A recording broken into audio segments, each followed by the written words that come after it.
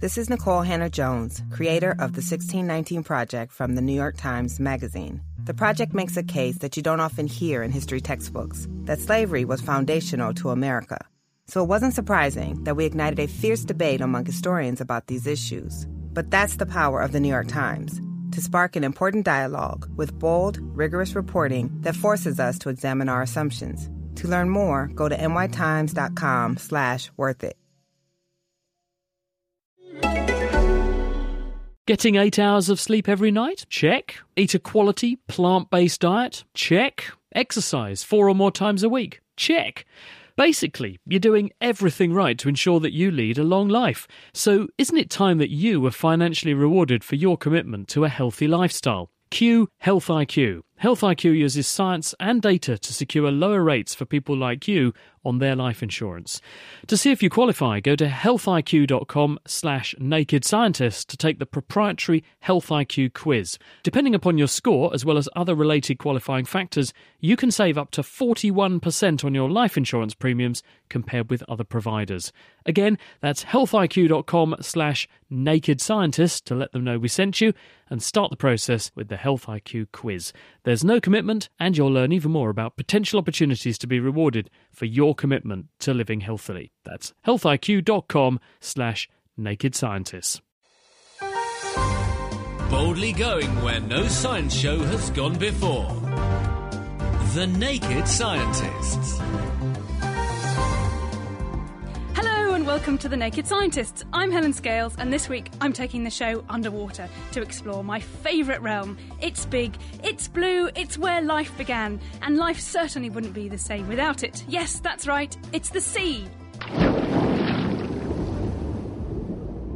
Chris and the rest of the team have left me in charge and let me loose in the Naked Scientists archive, where I've been rummaging around and hunting down some of my favourite bits from past shows. So I'm afraid there are no prizes for guessing that there will be an abundance of fish, turtles, jellyfish, plus all sorts of other marine creatures swimming through this week's edition of the Naked Scientists. Among my marine menagerie, we'll be revisiting the incredible story of the squid that see not just with their eyes, but all along their bodies too. We'll once again meet the humming toadfish, a great little fish that is teaching us a thing or two about making music. We'll catch up with the clownfish that, just like Nemo, might soon need some help finding their way home. And we'll uncover the secret that giant sharks have been keeping from us for a long time. Where do they spend their winter holidays? We'll also hear about some of the problems that the oceans are facing today and how scientists are working on understanding and tackling those issues, including what goes on at the seabed when a trawl boat passes through, dragging a huge heavy net behind it. We'll be diving into the depths to find out. All that and lots more coming up on this week's watery Naked Scientists. But if you have any comments or questions about my marine mixtape, you can send us an email to chris@thenakedscientist.com. The Naked Scientists Podcast, powered by UK Fast, the UK's best hosting provider. On the web at ukfast.net.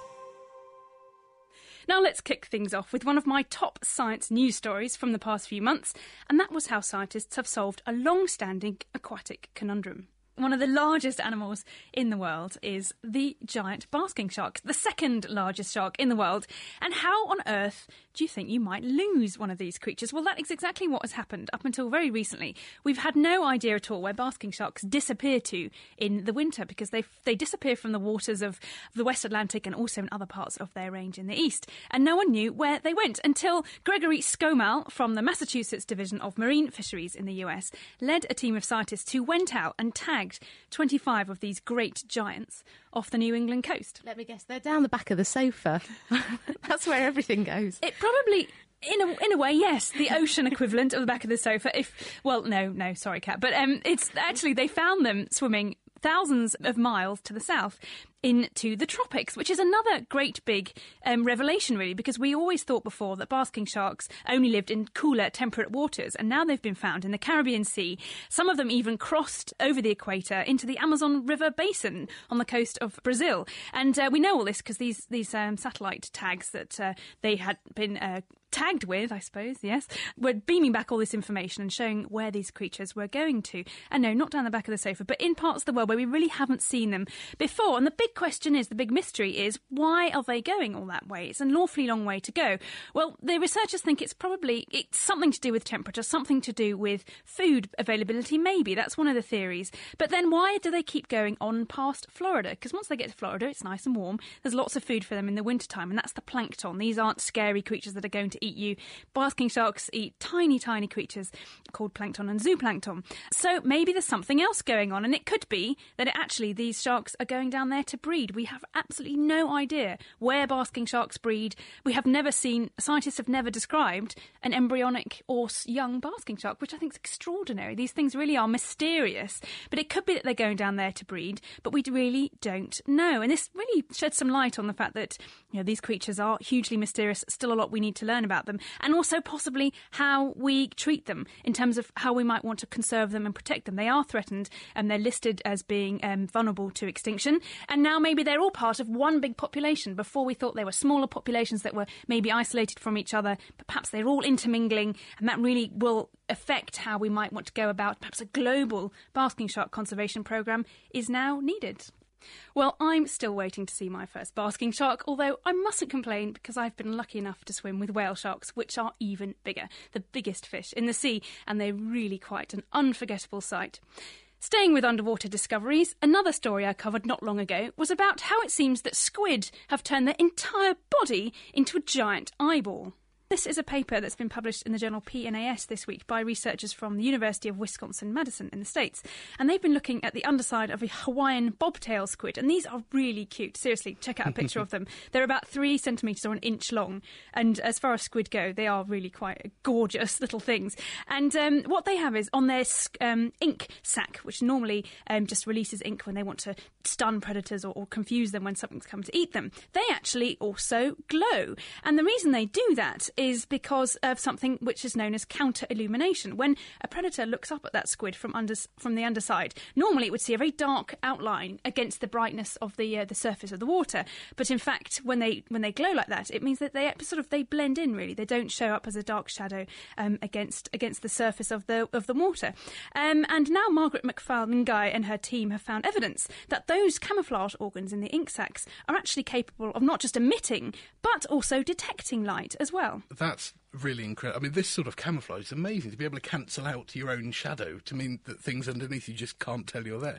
But how does it work? How do the squid make that light?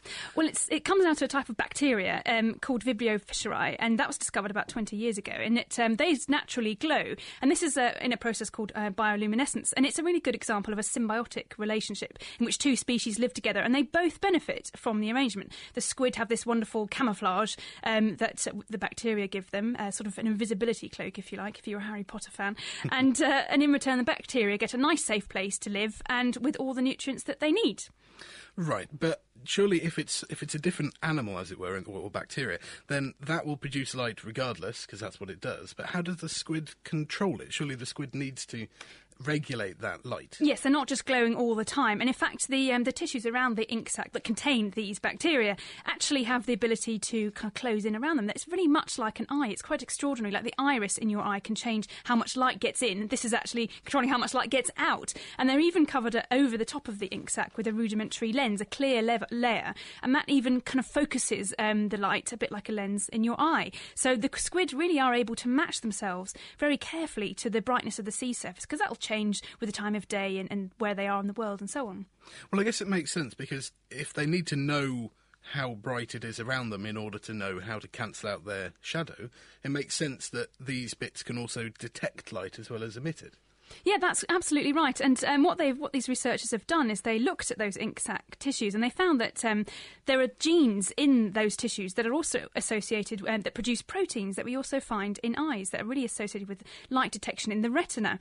And they also looked at these light organs, and they shone light at them and measured the response with an electroretinogram. And that's basically an electrode that you'd normally measure the response of a retina when light is shone on it. But they did the same thing with these ink sac tissues and found that very similar electric signals were also generated by these light organs in the squid. And that gives a really good indication that not only are they producing light from these bacteria that they're living with, but they are actually sensitive to light as well. So could this actually tell us a bit about how vision evolved? It certainly could, and I think the researchers at the moment don't really know exactly how the eyes of a squid are related to these ink sac structures and how that came about, but it could be a form of something called evolutionary or genetic tinkering, and that's a technical term. I think that's wonderful, and that's really sort of the co-opting of an existing system, an existing set of proteins and so on that are working to produce a certain effect, in this case capturing light, and that could be what's going on. But we do need more studies to delve a bit deeper into exactly how it is that squid have eyes, and they also have this ability to detect light all the way along the bottom. And I think it also gives us some insight into this symbiotic relationship with bacteria, because we are also big animals that have a very intimate relationship with lots of bugs, because 8 out of 10, in fact, of our internal major organs have some sort of bacteria living in them. They might not produce shining light. That might be quite fun if they did, but we do rely on them, and they do keep us healthy. So understanding more about how different animals and species have lived together and evolved to live together is really quite important for understanding our own health, I think. Yes, what a nice thought. All those bugs living inside us. Next up is another sea creature that hit the science news headlines recently and reminded us not only that life began in the sea, but that the first animals with backbones also first evolved underwater. And it's their modern-day descendants who are providing amazing insight into an important human trait, namely our ability to sing and make lovely, and for some of us less lovely, sounds. Now, if you like to warble in the shower or in the bath, then you probably don't realise that you're actually taking a very close step back to the origins of where your singing talent came from in the first place, and that's namely fish. This is according to a team of neuroscientists from Cornell University in the States, led by Andrew Bass, and they've discovered that... Andrew Bass? Oh, Kat, I thought I'd get away with that. Andrew Bass, the fish researcher. Hey, my name's Helen Scales and I'm a marine biologist, so what can you say? Anyway... This Andrew Bass, Professor Bass, has discovered that vertebrate brains may have been wired up for making sounds for an awfully long time, in fact for hundreds of millions of years, since the time before vertebrates hauled themselves out onto dry land. Now, the team studied the brain development of a lovely type of fish that lives along the seabed in the Pacific coast of North America, and it's called the midshipman, or I think rather wonderfully, the humming toadfish, which is nice. And the reason they're called that is because the male humming toadfish spend long hours lovingly humming away, serenading the females, trying to persuade them to lay their eggs, where they look after them in nests. So what they did was they basically injected fluorescent dyes into the growing brain cells of these toadfish larvae and watched them under microscopes as clusters of cells formed connections and started growing into the neural networks that control the fish's vocalization. And by looking at the equivalent parts of the brain, the team discovered remarkable similarity in the neural circuits controlling similar sound making in amphibians, in birds, and also in mammals, including in primates, which really bolsters the idea, which was actually first put forward by Charles Darwin himself a long time ago. He had this thought, but couldn't prove it at all, but that really the ability to make and control sounds evolved a very, very long time ago in vertebrates, when they were still swimming around in the sea. Isn't it incredible what we can learn about ourselves by looking way back into the past at our ancestors and what they were up to millions of years ago? Keeping you abreast of the world's best science. The Naked Scientists. You're listening to The Naked Scientist. I'm Helen Scales, and this week we're delving into my watery picks from past shows. Coming up, we'll be hearing about some of the advanced technologies that are being deployed to help study the oceans, from electronic tags to keep tab on squishy jellyfish as they drift around the oceans, to miniature versions of the Death Star patrolling oceans far, far away. But first, we hear a lot these days in the press about climate change, what's causing it, what we can do to stop it, and how it may be changing the temperature and weather systems around the world. But one of the major implications that doesn't get so much coverage is the effect increasing levels of carbon dioxide will have on the oceans. Not just because the world will get warmer and sea levels are likely to rise, but also because a huge proportion of the CO2 that we're putting into the atmosphere ends up dissolved in the oceans, making them more acidic. Now that makes conditions increasingly tricky for many of the things that live there, and that goes for a famous fish who made it big in Hollywood. If you've seen the movie Finding Nemo, you'll know that Nemo the clownfish got lost and he had to try and find his way back home, back to his home reef. And now it seems that the Disney animators might have been onto something, because a study published in the journal PNAS, led by Philip Munday from James Cook University in Queensland, Australia, found that clownfish may indeed get lost if the oceans become more acidic. And that's likely to happen as more carbon dioxide enters the atmosphere and dissolves in the sea, forming carbonic acid. Now, we already know that many coral reef fish spend the first few weeks of life as teeny tiny larvae drifting in the open ocean. And we also know that they then follow their noses and their ears, sniffing out and listening to the sounds that lead them back to the reefs where they were born, which is, I think, another incredible part of nature. Absolutely wonderful. But the problem is, it now seems that as the acidity of seawater increases, fish might actually lose their sense of smell and have trouble finding their way home. Now, Munday and his team looked at newly hatched clownfish larvae. They put them in the laboratory and gave them a choice of swimming in water in a tank that was containing two different chemicals. And in seawater of normal acidity, the clownfish preferred to swim in a plume of water that smelt of rainforest trees, which you might say, why on earth would they do that? But in the wild, they actually tend to live on reefs that surround vegetated islands. So by following the smell of the rainforest trees, that would take them back to their homes.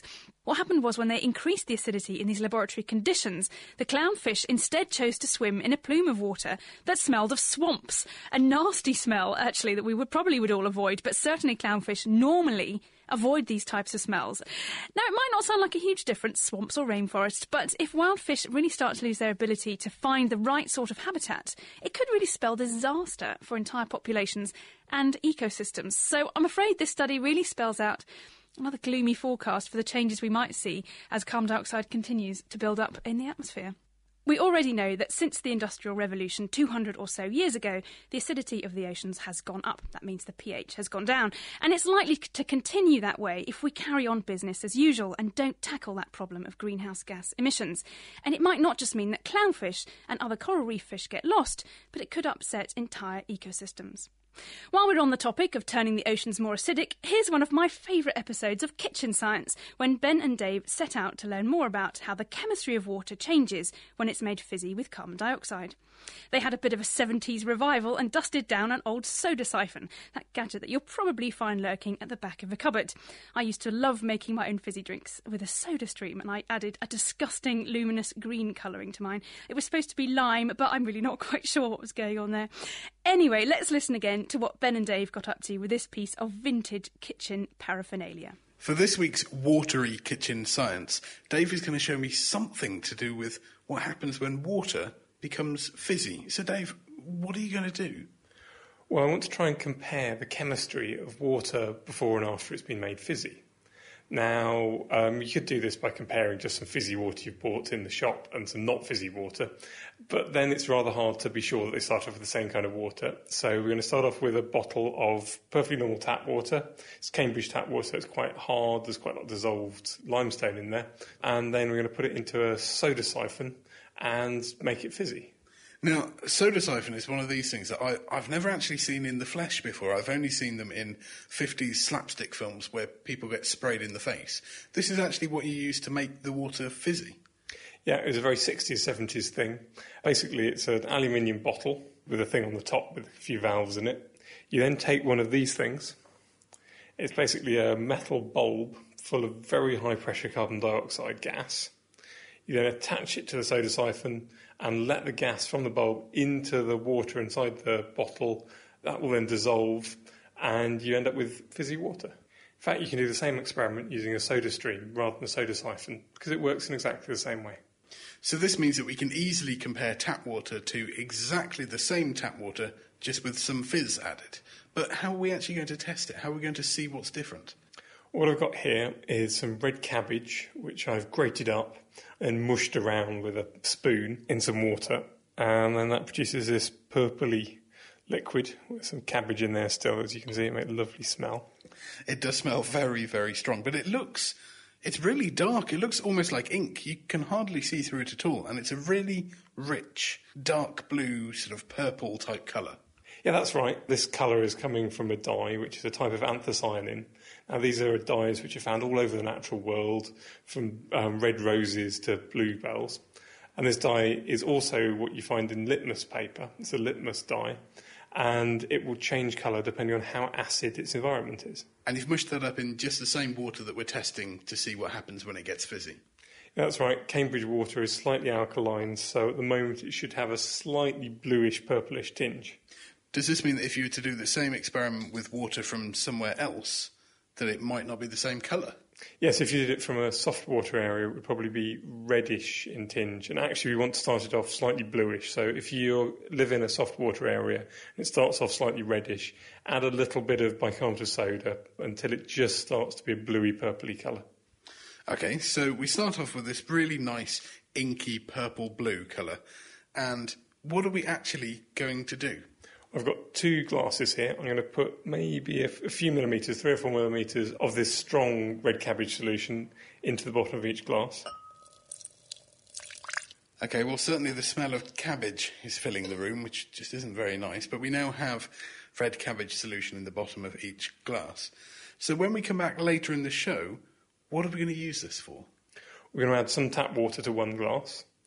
And then we're going to take the same tap water, put it into the soda siphon, carbonate it, add lots of carbon dioxide, then squirt it into the other glass and see if there's any difference. OK, so when we come back into the show, we're going to do a very well-controlled test to find out if there's any difference in the acidity between some normal tap water or some tap water that's been made fizzy. We'll be back later in the show. So, can you remember what happened when Ben and Dave were messing around with cabbage indicator and a soda stream? We'll get back to them later on in the show to tell us once again what happened and what it tells us about carbon dioxide and the oceans. Laying the facts bare. The Naked Scientists. Now, one of the most obvious things about the oceans is how huge they are. They cover 7/10 of the Earth, and it's undeniably true that we do indeed live on a blue planet. But because of all that water, it's rather difficult to keep track of all the animals that live in it, especially animals like some of my absolute favourite underwater creatures, the sea turtles, and they spend their lives swimming huge distances across entire ocean basins. Now, one way of learning more about the secret lives of turtles is by following the oceanic movements, not of the turtles themselves, but of their favourite food, the jellyfish. But just how do you keep track of those transparent, slippery animals? Ben spoke to John Horton to find out. And also in the news this week, how scientists from Queen's University in Belfast are electronically tagging jellyfish. Now, presumably not just jellyfish with an ASBO, but electronically tagging any jellyfish they can catch, to help with studying turtles. Now, joining us on the line now is John Houghton. Hi, John. If you're studying turtles, why is it that you're tagging jellyfish? Well, leatherback turtles are the ones that eat jellyfish, and they cause a bit of a problem for us because they're not like a typical migratory species that moves from one spot to another. They just fan out through the entire ocean. And so we, for a long time, haven't actually known where they were feeding or what they were feeding on. And a couple of years we did big aerial surveys of the whole Irish Sea. And what we found was not what we thought we were going to find. We thought the jellyfish would just be randomly everywhere. What we found was in like 4 or 5 main bays, you get these hundreds of thousands of giant jellyfish that are there year after year after year. And when we modelled the distribution of leatherback turtles, we actually find out that they tied up in the same place. That wouldn't be very exciting if you work on land, but when you're working on an animal that lives beneath the sea and you can never blooming find it, actually just a simple thing of tying predator and prey was very good. Now, how do these electronic tags work? I'm guessing these are not the things that report that you're not in your home when you should be. No, but I'm not a million miles away from it. I mean, they're data storage tags, and so they're tiny anyway. They're about the size of your little finger. And the ones we're going to do this year are quite simple. They just record depth and temperature and light levels. And so we just put it onto a jellyfish. It records all the information, and then eventually we retrieve the tag. Now, I've seen plenty of jellyfish washed up on the beach. They're very squidgy, sort of fluidy things. How on earth do you attach an electronic tag onto something that's so amorphous and blobby? That's true. I mean, but there's jellyfish and there's jellyfish, you see, and I think the ones you're describing would be called Aurelia. They're the common jellyfish, and they're tiny, and they are floppy and wobbly, and they would be almost impossible to tag.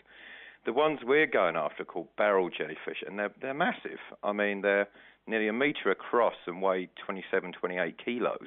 Wow. So, and they are actually quite big, tough animals. They're very strong swimmers. They can swim against the current. And so you actually, again, if you think of a jellyfish looking like a mushroom, you've got the stalk part coming out underneath what we call the bell. Quite simply, all you do is you just tie a little time depth recorder to a plastic cable tie, swim up to the jellyfish, tie it around, and it takes about 10 seconds. And so, does this affect their behaviour? I mean, they must not like having something stuck round their body. I mean, they're very simple animals. I mean, they do react, that's true. I mean, we did trials off the west of Ireland last year, and not surprisingly, when you attach your tail to a jellyfish, it just swims straight to the seabed and tries to get away from you. But what we found that after, say, an hour or so, then it just moves back up into the water and gets on with doing its jellyfish business. So as long as you get past those first few hours and you ignore those, then it's fine. And you're talking about a device that is, 0.1% of the whole animal's body weight, so it doesn't really affect it that much. So how long are they going to keep these tags on? When are you expecting to get this data back? That we don't know the answer to. I mean, the particular jellyfish we're going after, they're unusual. Most jellyfish that will boom and bust in a couple of months in the summer. These guys seem to be around all year. So we're going to put the tags on probably in August, and sure, they could be turning up any time within, say, 2 months to maybe even a year down the line. So, yeah, any time over the next year. And how do you actually collect this data? Does it just float up from where the jellyfish were? Yeah, what we've got attached to the time depth recorder, a little dive computer, is just a tiny fishing float. And on the fishing float is just a little label with a reward on it. So once the jellyfish dies, the whole device just disattaches itself from the jelly, floats to the surface, and we're putting them on in like big bays where we know they will wash ashore. So if you find one on the beach, just pick up the reward label and give us a call. Fantastic. Well, thank you ever so much, John. That was John Houghton from Queen's University in Belfast explaining how tagging a jellyfish could actually teach us quite a lot about marine life. Jellyfish are such wonderful creatures, aren't they? When I was little, I used to be quite scared of them and thought they were just ugly lumps of gooey stuff that lay stranded on the beach. But since then, I've got to know them. I've been stung a few times, I must admit, but I've seen all sorts of beautiful jellyfish underwater and all the sorts of amazing things they get up to, including, according to another recent study in Nature, they might help mix up the oceans as they swim around. You can catch that story on the Naked Scientist website. Now, I just love hearing about how the latest technology is being used to tag and track wild marine animals as we send them off to collect information for us about their own mysterious ocean home. And we don't actually have to just rely on living things to help us find out more about the vast oceans, but armies of underwater robots are also becoming a reality these days too. Here's Chris talking to Jules Jaffe, an engineer who works at the cutting edge of high-tech ocean exploration. My name is Jules Jaffe, and I am a scientist, research oceanographer here at the Scripps Institution of Oceanography. Over the past decade, we've developed a rather large vehicle, something on the order of a Volkswagen Beetle-sized vehicle, which has the capability of adjusting its buoyancy. And on it, we put a laser and we put some very sensitive cameras, and we can put that off the ship. It weighs almost a ton. So it's hardly something you could go out on your rowboat and put in the water. We need a fairly large ship. And we've learned a lot of interesting things. But the problem we've kept coming up against with this, and it becomes more and more obvious the more we process our data and the more we think about it, is that we're just sampling one place at one time.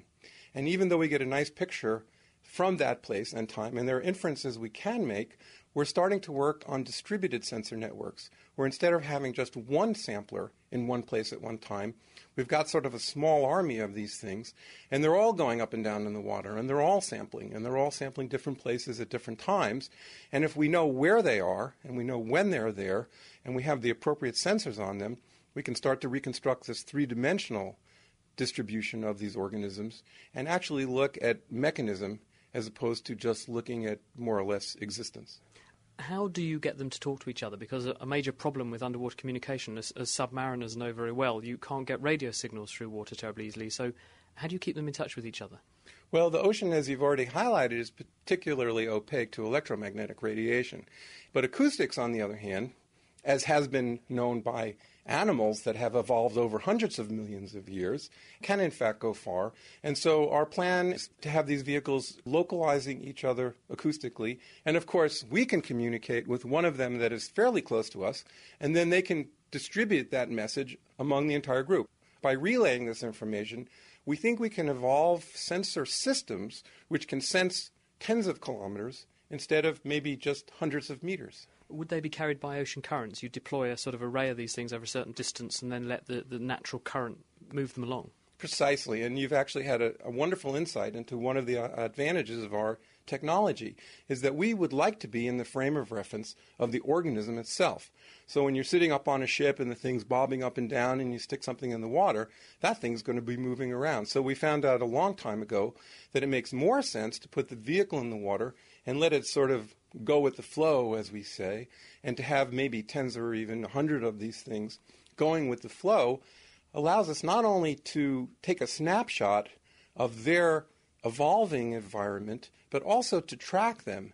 And there are many enigmas in oceanography which we don't understand, having to do with small animals that, say, are born on shore, and they have a pelagic part of their life where they go out to sea, maybe for 3 months, little baby barnacle or something like that, and somehow they get back.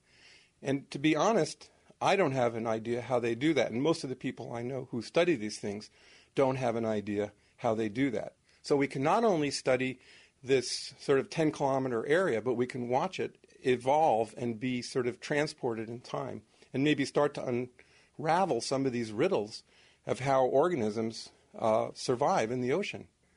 This presumably is what you're actually building at the moment. Is that going to be one of these vehicles?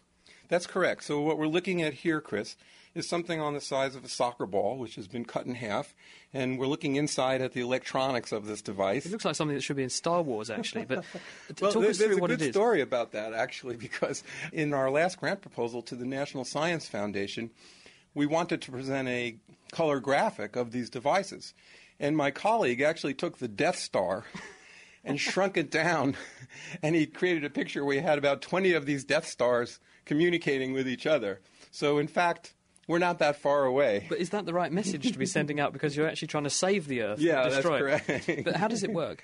Okay, so basically what we have here is a pretty simple thing. It's a soccer ball with a bunch of electronics inside of it, and the soccer ball is thick enough so that we can send it down to about 80 meters of depth without imploding. And the computer has sensors that tell it what the depth of the vehicle is. So by adjusting its buoyancy, its volume, in the ocean, we can actually send it down and keep it at a certain depth in the sea. And what we also have on this vehicle, on the bottom here, is an acoustic transmitter and a receiver. We call that a transducer. And it can send sound and receive sound. And these are actually modems. So they're actually communicating devices which allows these vehicles to talk to each other, and they can actually range off of each other. So that allows us, knowing their depth and knowing how far they are from each other, to estimate their three-dimensional positions. So now imagine a fleet of maybe 100 of these things, slowly descending in the sea, localizing off each other, each equipped with some method of sensing plankton density, or perhaps other things like zooplankton using acoustics. And using this 100 or so samples, time-varying samples, we can now create a three-dimensional time-varying record of the evolution of, say, a volume that might be more like 5 kilometers by 5 kilometers by this 80-meter deep, it's not a cube, but this volume. How long does it take you to develop something like this, from concept to getting something that you can put into the Pacific out there? Well, you've touched a very tender subject with me. So you might have noticed I have sort of a bit of comedy associated with my personality. So what I tell my students is that if you're pregnant, you're guaranteed in 9 months. But if you're an engineer and you're building a vehicle, it could be 10 years. And so we're sort of giving birth. In fact, this has been an exciting week for us because 10 years from the inception of this, we've now started to test these things in the ocean with the modem communication.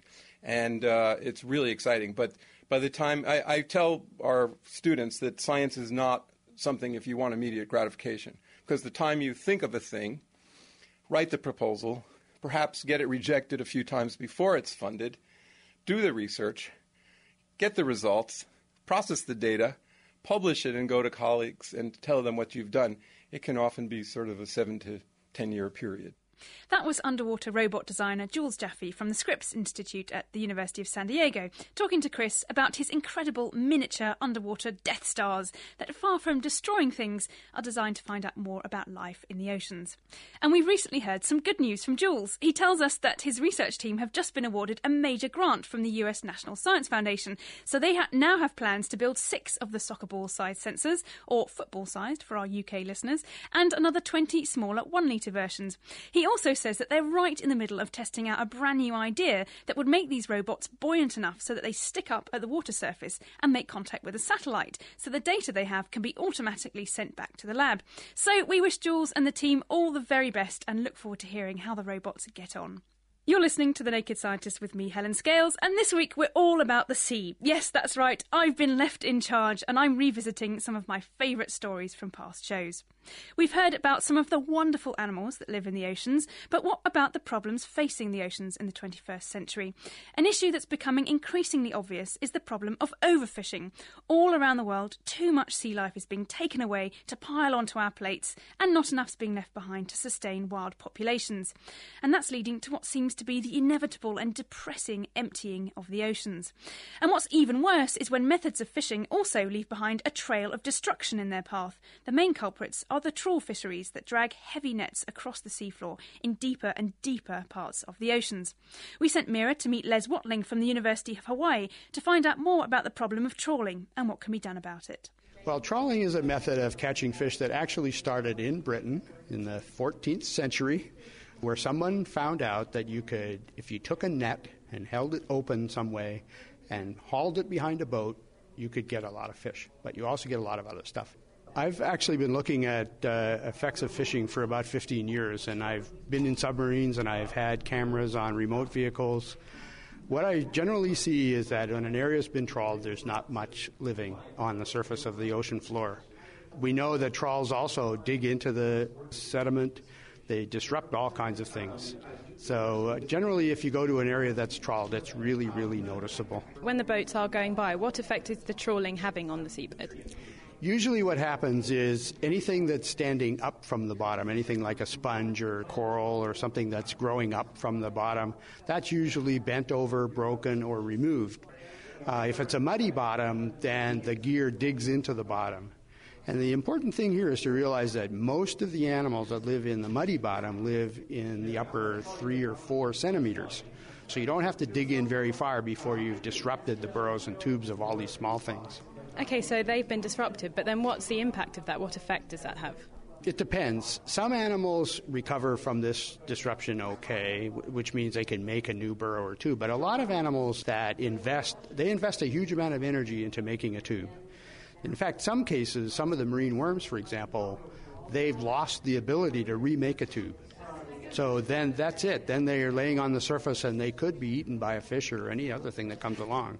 So they've lost their protection, as it were. Other animals raise their young in their burrows and tubes, and if that's destroyed, then the babies may not be able to burrow their way out of this mud that's been stirred up. So we tend to see species in these trawled areas that have really high reproduction. They're weeds, in the best sense of the word. They have high reproduction, they can recolonize, they're capable of getting their house blown down, if you want to think of it that way, and rebuild it real fast, all that sort of stuff. So you tend to lose the things that have a longer, more stable lifestyle, especially if it's an area that's trawled repeatedly. If a person drags a trawl over an area once, then a lot of things will survive that. Maybe half of the things that live there will survive that. And there will be a certain amount of recolonization that could occur in future years. But a lot of times trawling occurs over and over again in particular areas. Fishermen have their favorite spots. And when you go to those areas, you find that the whole bottom community has really changed to these weedy type species, which is, from a fish perspective, might not be so bad because a lot of fish tend to eat those weedy species too. So you could get, like flatfishes, for example. It's been shown in the North Sea that if you retrawl areas a lot, you can get flatfishes, but you might not get other kinds of fishes because their food is missing. You create a completely different bottom community and a new ecosystem, as it were. One parallel that I like to use is what happens when you go in and, as happened in North America, for example, colonists came, they cut down all the forest, and they turned it into pasture land. So you lost all of the birds that nested in the trees. So it's a very similar kind of thing. The community is still productive because now you're growing sheep or cattle or whatever, but you have lost a lot of the biodiversity that was there. How much of the world's marine ecosystem is being affected by trawling? Well, that's a hard estimate to make. We looked at the number of fishing vessels and where they were around the world about 10 years ago, and we figured that about half of the continental shelves of the world get trawled each year. That number is obviously fluctuating because fisheries have collapsed in a lot of these areas. And it may be the collapse of some of these continental shelf fisheries that will allow some of this biodiversity to recover. So what do you think the solution is? What can we now aim to do, knowing this? Well, this is going to be a little controversial. But, people have been proposing for a number of years now to set aside marine protected areas that you don't go into with any kind of gear. And these areas are generally been proposed to be about 20 or 30% of the continental shelf area around the world. We should be looking at it the other way around, that we should protect most of the sea bottom and allow trawls into only a very small percentage. And I guess if that does happen, do you think that the effects that trawling has had so far is reversible? It's reversible. The timescales are going to be long the deeper you go in the sea. I have a project that we just finished looking at an area that had been closed to trawling for 6 years. And it doesn't look at all anything like the areas that have never been trawled. So that's 6 years on. If you go into really deep water, we know on the seamounts, for example, that corals recruit at extremely low rates. We had a study where we were looking for coral recruits on the seamounts in the North Atlantic, and we found one on a block that had been put out, that had been out there for a year and a half. So I guess if fishing can be reduced, the outlook is quite promising, and it's not something that's just going to be left disturbed. Promising in the long run, yeah. For the continental shelves, for areas that have rocky, stony, marl bottoms, those, we're looking at 25 to 50 years probably for a recovery time before the big things like sponges start to regrow. The deeper you go, though, the longer. I'm certain that seamounts that have had all the corals removed from the top will not have corals again for a century or 2 centuries. This is a really long time. Yes, that is an incredibly long time, isn't it? And it's so worrying to think that it takes just a few trawl boats to cause damage that could take ecosystems centuries to recover from. That was Mira St. Thillingham talking to Les Watling from the University of Hawaii about the deep-sea perils of trawling. From protons to photons and gluons to muons, The Naked Scientists. Science that's fundamentally more fun. This is a special Oceans edition of The Naked Scientists with me, Helen Scales. We'll be diving back into the science of the oceans in a few minutes, but first we continue with our special summer season of Chemistry in its Element. This week, Kira Wiseman from Saarlands University in Germany explores the element that stops eggs sticking to frying pans and keeps astronauts safe in space. But it can also be a vicious killer. The 37-year-old technician spilled only a few hundred milliliters or so on his lap during a routine paleontology experiment.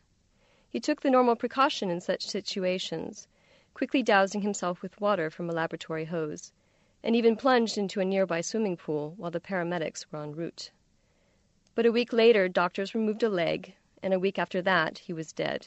The culprit, hydrofluoric acid, colloquially known as HF, and the unfortunate man was not its first victim.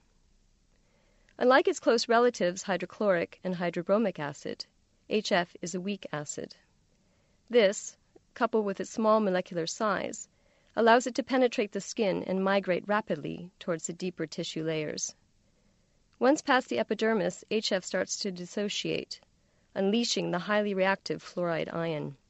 Free fluoride binds tightly to both calcium and magnesium, forming insoluble salts which precipitate into the surrounding tissues. Robbed of their cofactors, critical metabolic enzymes can no longer function. Cells begin to die, tissues to liquefy, and bone to corrode away. And if calcium loss is rapid enough, muscles such as the heart stop working. Burns with concentrated HF involving as little as 2.5% of the body's surface area, the size of the sole of the foot, for example, have been fatal. HF has a long history of destructive behavior, claiming the lives of several chemists in the 1800s, including the Belgian Paulin Lhuillier and the Frenchman Jérôme Nicle.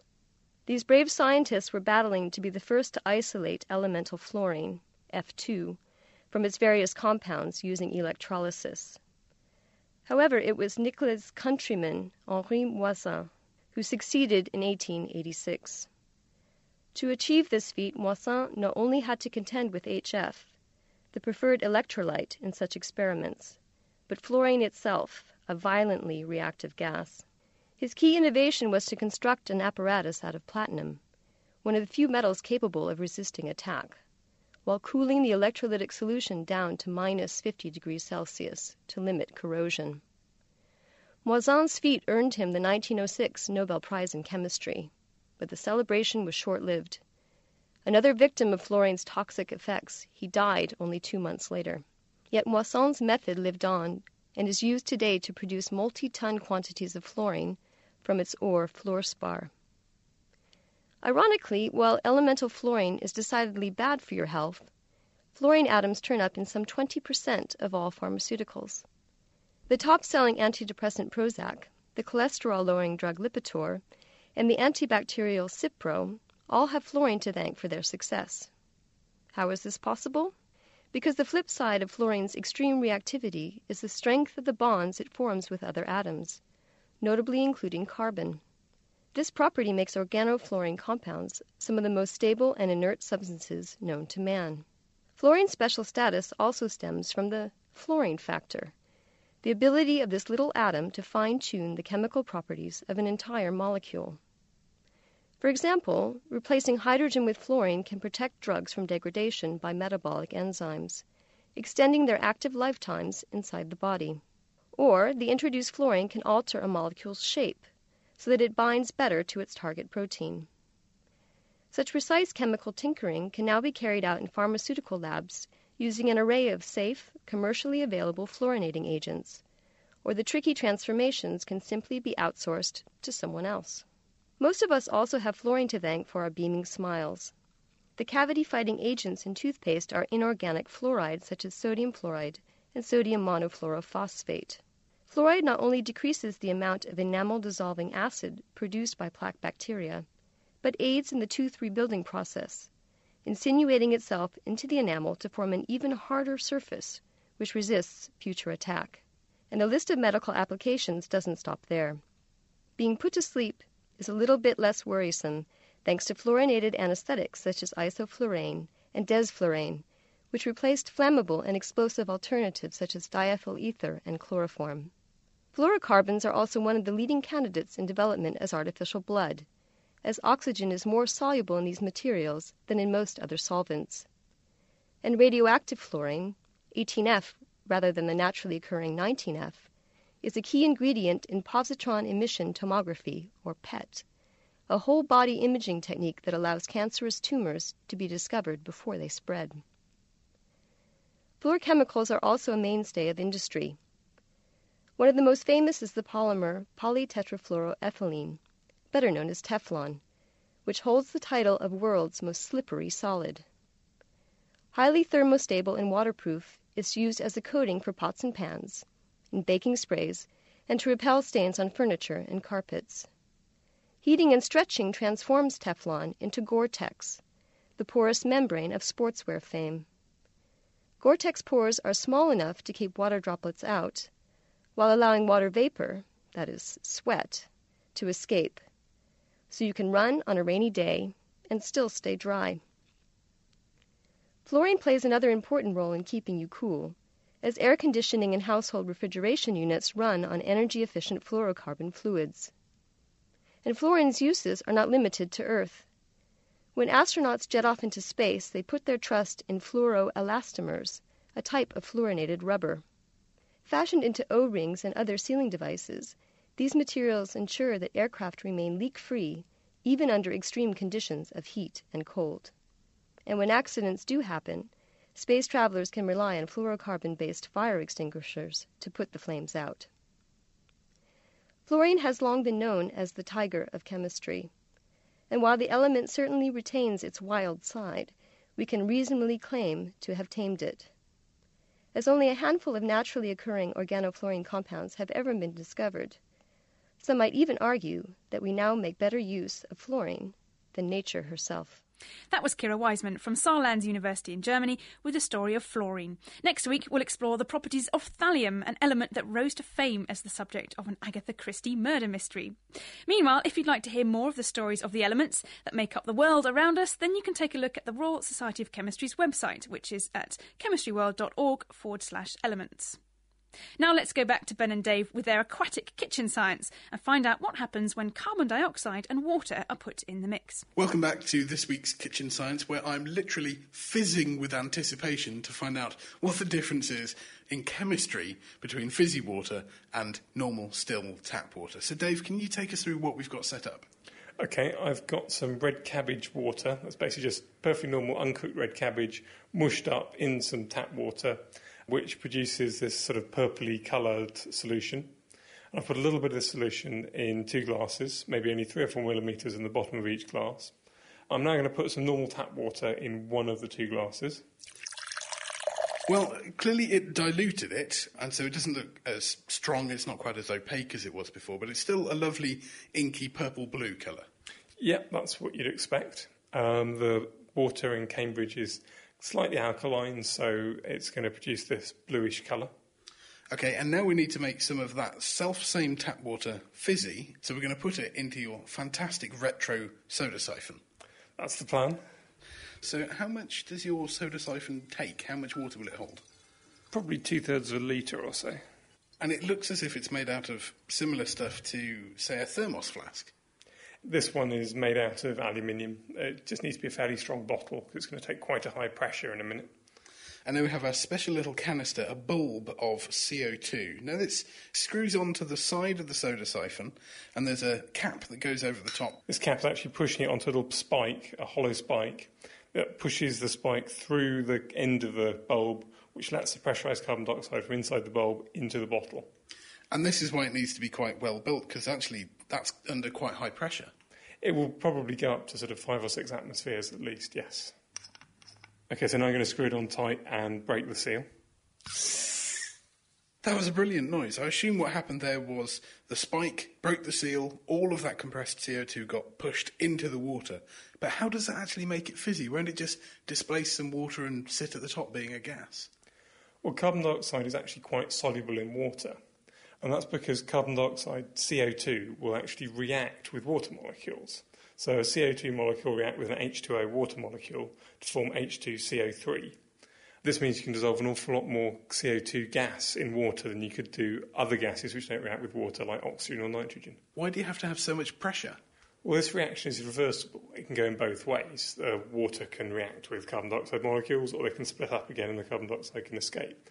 This means that if you want to get lots of carbon dioxide inside the water, you have to have a lot of carbon dioxide there. So the more carbon dioxide you put above the water, the more of it's going to work its way into the water, and you're going to get more dissolved, and you get more carbonated water. But what has that done to the chemistry of the water? I think we need to find out by mixing it with your cabbage solution, don't we? Yeah, we'll try the second glass. Wow. Well, it obviously spluttered a bit to begin with, but the colour difference is really obvious. It's pink. Yes, and like litmus, if red cabbage water is pink, that means it's acidic. So the carbon dioxide solution is obviously acidic. So not only have we made this water fizzy, but we've also made it more acidic. What's actually happened? Well, there's actually another reaction going on here. The H2CO3, which we created by reacting carbon dioxide and water together, can also split up to form H pluses, 2 H pluses, and CO3 minus, 2 minus. These H pluses then stick to a water molecule to form HCO plus, and these hydronium ions, as they are called, will then float around in the water. And if you've got something with lots of H plus, lots of hydronium ions, then it's an acid. So how does the change in acidity lead to the change in colour? Well, some of these hydrogen ions will then go and react with the anthocyanin dye molecules from the red cabbage, and they change its colour. And so we get a change from this sort of inky blue through to this girly pink. Yeah, that's pretty much it. There's also CO2 in the atmosphere. In fact, we hear a great deal about how much CO2 we have put into the atmosphere since the Industrial Revolution. So does this mean that the same thing happens in our rivers, our lakes, and in the sea? Yes, and it always has done. The carbon dioxide in the atmosphere will dissolve in water, make it slightly acidic. This acid will actually dissolve things like limestone. So water running through limestone will tend to dissolve it, and it creates caves. But is it a problem, therefore, that we've been putting more and more CO2 into the atmosphere? As you said, the more there is above the water, the more there is that can get in. Yeah, that's right. And in fact, the oceans are a major sink of carbon dioxide. It just dissolves in them. And as it dissolves, it will make them more acidic. Now, there has been some research which says that the more acidic the oceans get, the more carbon dioxide that's dissolved in them can start causing problems for creatures with shells made out of essentially limestone, calcite. So things like oysters and, say, corals. So even if you don't think that the carbon dioxide in the atmosphere is going to warm up the world, it's certainly going to do things to the pH of the oceans. So making water fizzy by adding carbon dioxide also makes it more acidic, as Ben and Dave showed us there with a soda siphon and stinky red cabbage indicator. And that's the same thing that's going on in the oceans. And we already know that this spells really bad news indeed for many of the sea creatures that live inside some sort of chalky limestone shell. And that includes corals, seashells, and all sorts of phytoplankton. And those are the tiny algae that drift through the seas and play a really vital role themselves in mopping up carbon dioxide and helping to lock it away from the atmosphere. You can read all about that episode of Kitchen Science on the website at thenakedscientist.com/kitchen science, along with lots of other experiments that you can do at home. Now, how could we have a special Oceans edition of The Naked Scientist without paying a visit to Diana O'Carroll and listening again to one of her watery questions of the week? Here she is diving into a question about how sharks track down their dinner. We've got quite a smelly question for you guys now. My name's Vince Mills from Solihull in the West Midlands. Apparently, a shark can smell blood up to a quarter of a mile away. How does smell travel in water? It would seem strange that if you drop ink in water, it takes ages to dissipate. So how can the individual particles of a smell travel so far and apparently so fast? So how can a shark really smell when dinner's on the table? My name is Thomas Breithaupt and I'm lecturer in ecology at the University of Hull.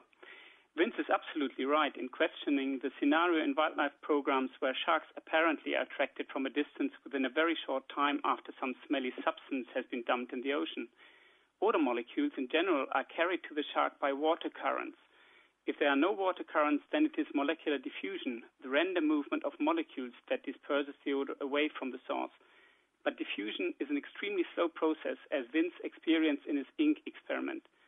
In general, the travel time of odor depends entirely on the local water velocity. Near the water surface, water velocities in the ocean can range between a few centimeters per second on a very calm day and several meters per second in a strong current. In summary, odor can theoretically be detected by a shark over several miles from the source, and I would estimate that in the ocean a smell takes at least 1 minute to reach the shark at a distance of 100 meters. More likely it will need between 10 and 20 minutes. Finally, the shark still needs to get to the source, and that would take another 10 to 100 seconds depending on the swim speed of the shark.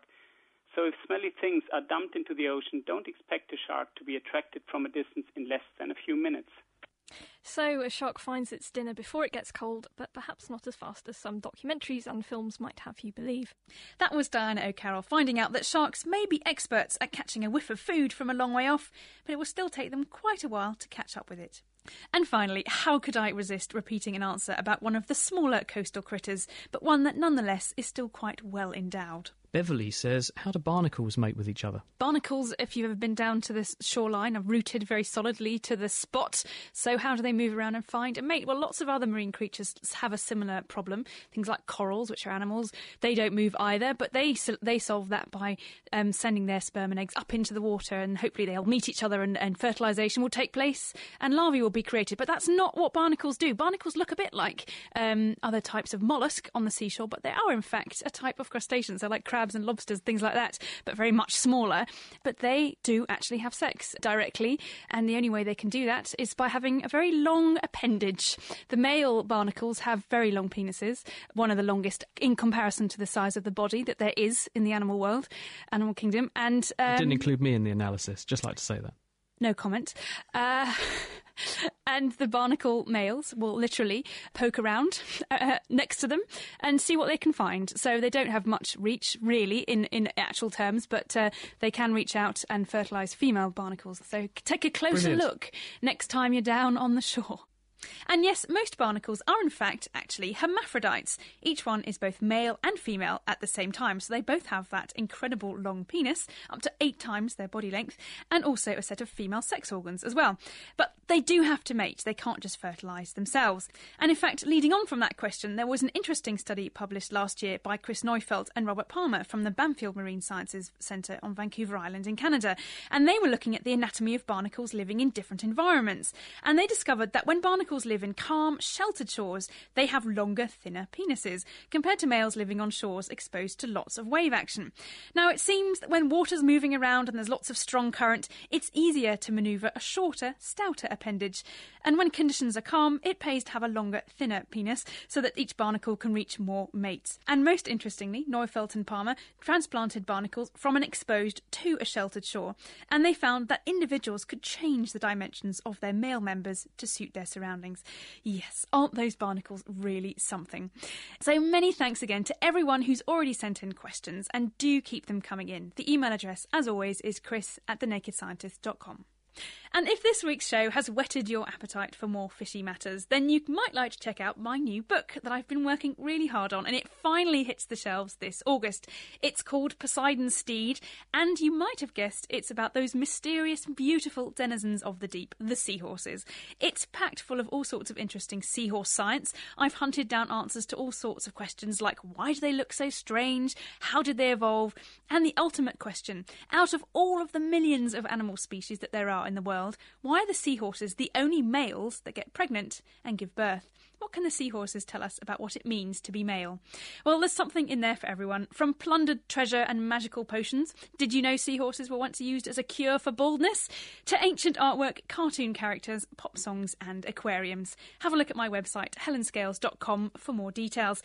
And if you do fancy having a read, I'd love to hear what you think. Now, that's just about all we've got time for this week. It just remains for me to say a big thank you once again to John Horton, Jules Jaffe and Les Watling, and to our production team, Ben Valsler, Dave Ansell, Mira Sintherlingham, Laura Soul and Diana O'Carroll. Tune in next week to hear Ben and Dave's best bits. They'll be bringing us some homemade steam engines, chocolate teapots, and some explosive chemistry experiments with Brighton University's Dr. Hal. But for now, thanks for listening and goodbye.